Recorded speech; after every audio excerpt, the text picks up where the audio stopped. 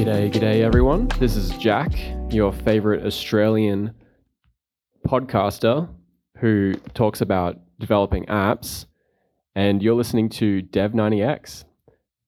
It is day 25, and I'm going to start the episode today with a little bit of an async await update on my health. See, I did a little joke there. Async await. It's the latest thing in programming.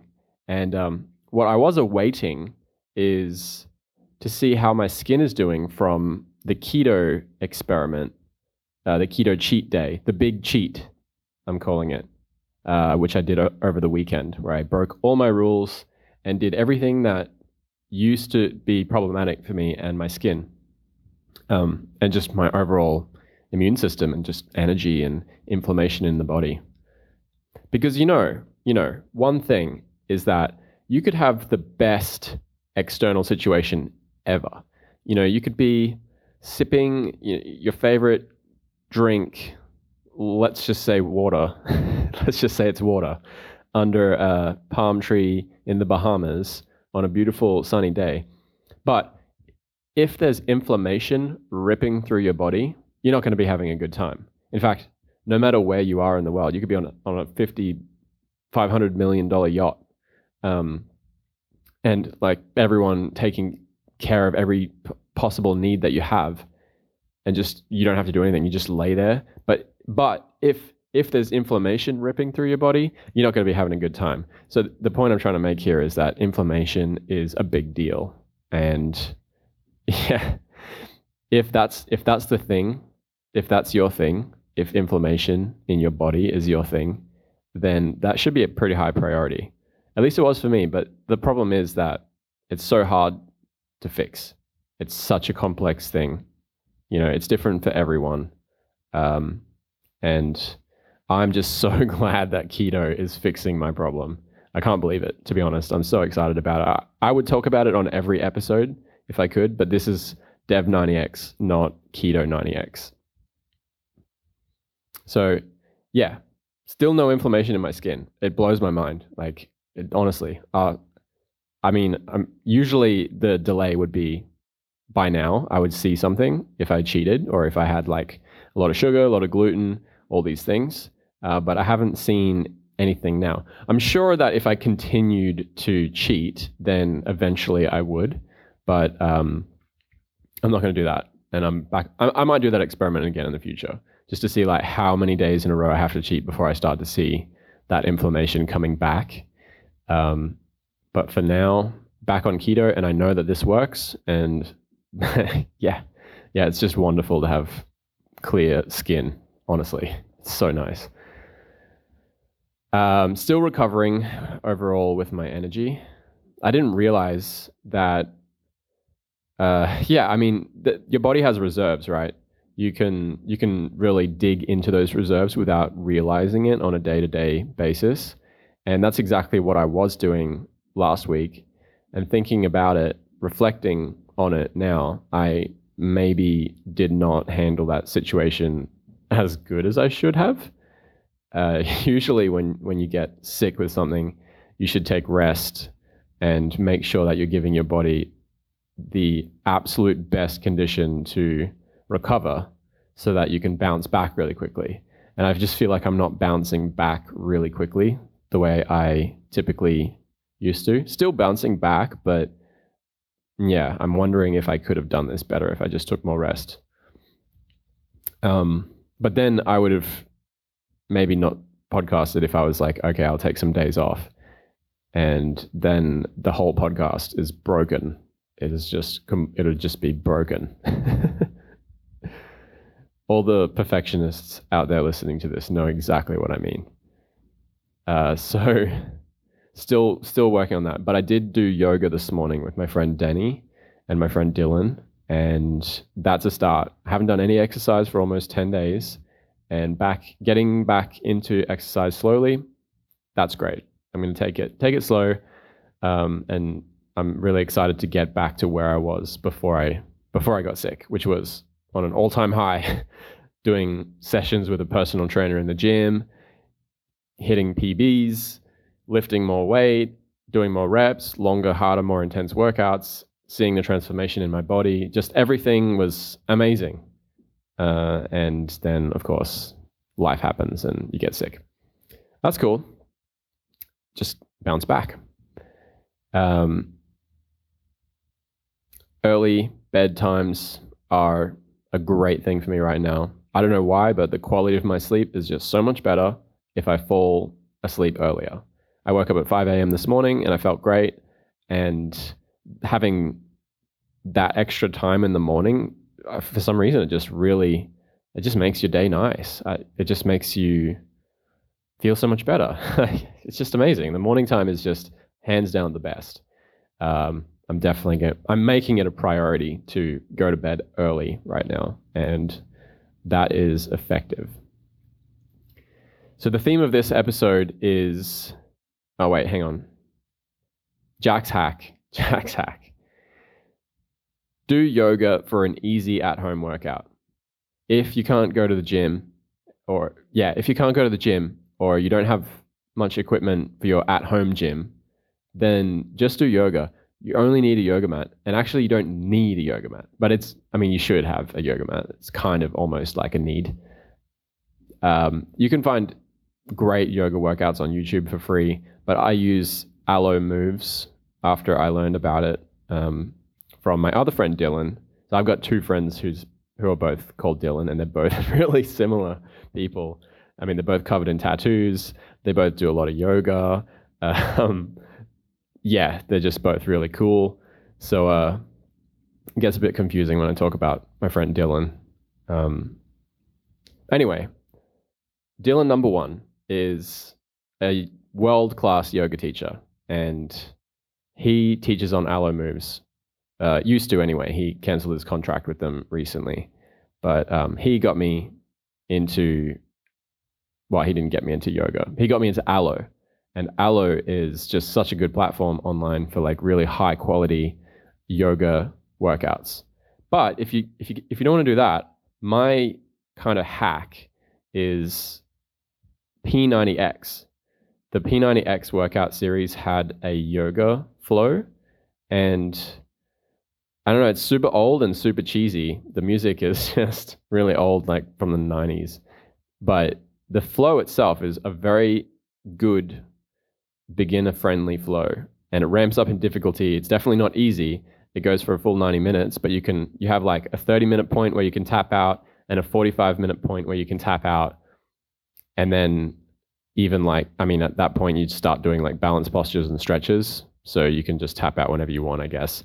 But yeah, there's like some difficulty modes that you can split that workout up into different ones. And sometimes if I'm just feeling like a short one, I'll just do the first 30 minutes. And then if I want to push myself, I'll do the first 45 minutes. And then if I really want to push myself, I'll do the full 90 minutes. 90 minutes is it's a long class. But yeah, check that one out. P90X, you can find it for free on Vimeo, I believe. Sometimes you need a VPN to access Vimeo, depending on where you are in the world. So there's that as well. So that's my hack. The theme of today's episode is iOS versus Android. And so as you know, if you've been listening, I just bought an iPhone recently, and I haven't had one. I've been on Android for my phone for over 5 years. So I've been really I'm good at Android actually. And I have a MacBook Air and I have an iPad. So I'm also pretty good at iOS. I'm talented, multi-skilled.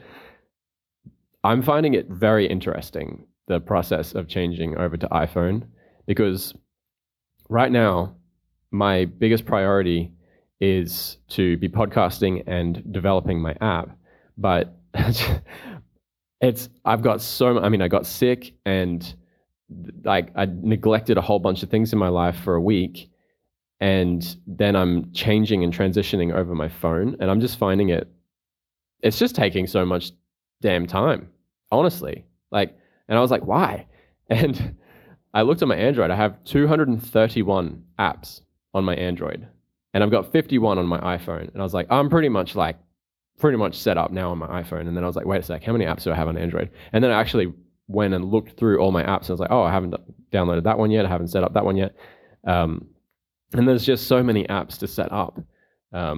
Most recently, it's my Australian government apps that allow me to like log into my government portal.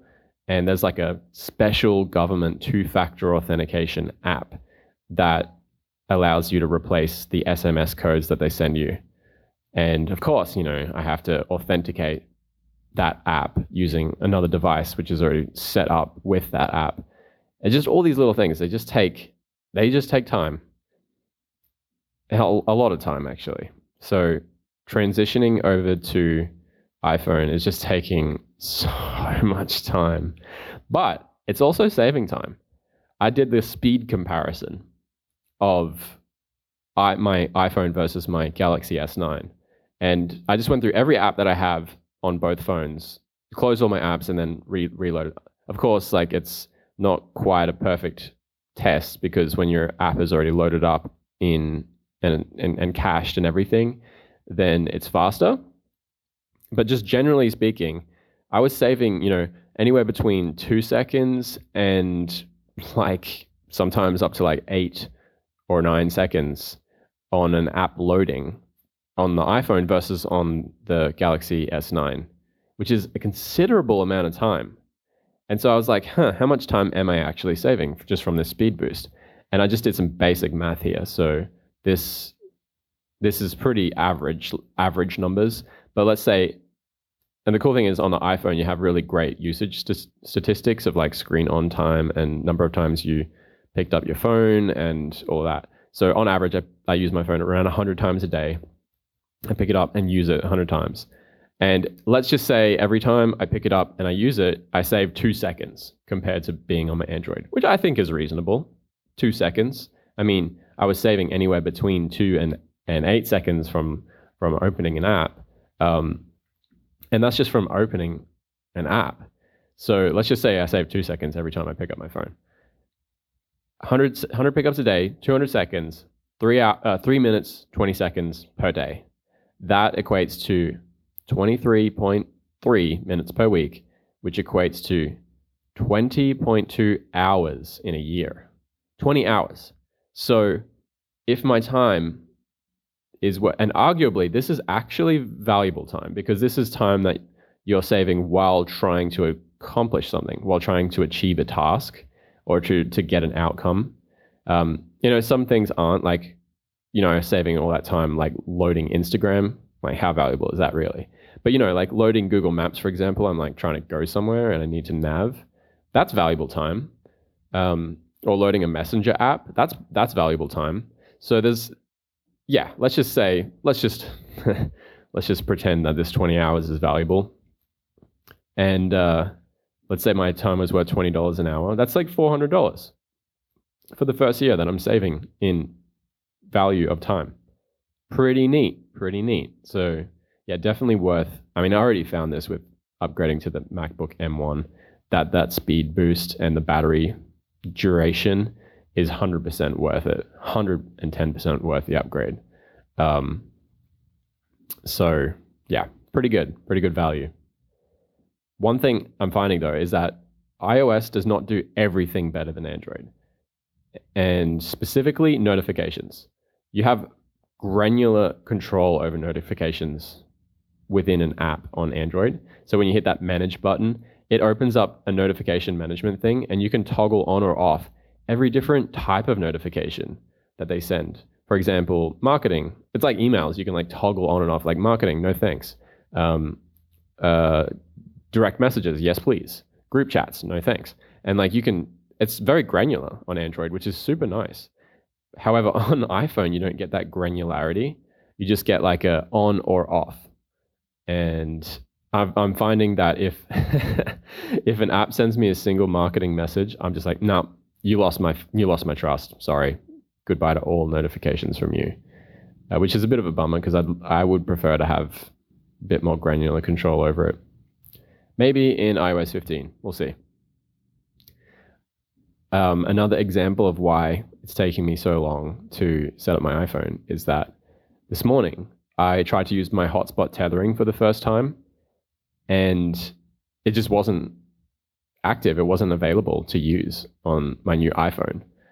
And I was like, what the hell? This is weird. And it wasn't even in the settings. Like I went into the settings and the options weren't even there. And I was with my friend Dylan. He also has an iPhone. He's like, that's weird. And so we tried to debug it together.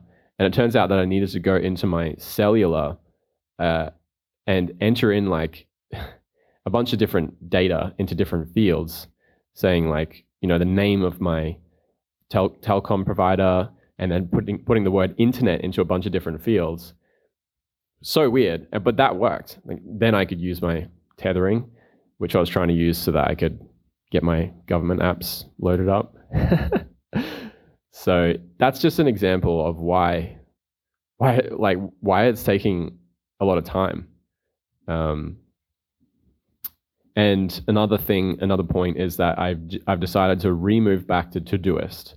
So I was in Apple Notes and just doing my planning in a notepad, and then I was like, maybe Reminders is better. So I migrated over to Reminders, and then I thought, maybe there's something better out there, like TickTick or AnyDo. So I grabbed those and checked them out, and in the end, I decided to go back to Todoist for one reason, and that is that you get a vertical column upcoming like schedule. So it's like a vertically scrolling upcoming view where you have today, tomorrow, the next day, the next day, the next day, the next day, the next day, just forever. It's like a calendar view, but it's just like a list of days, and under each day you can write things for that day. So you don't have to, and it'll just like it, as time goes, it just keeps scrolling back up.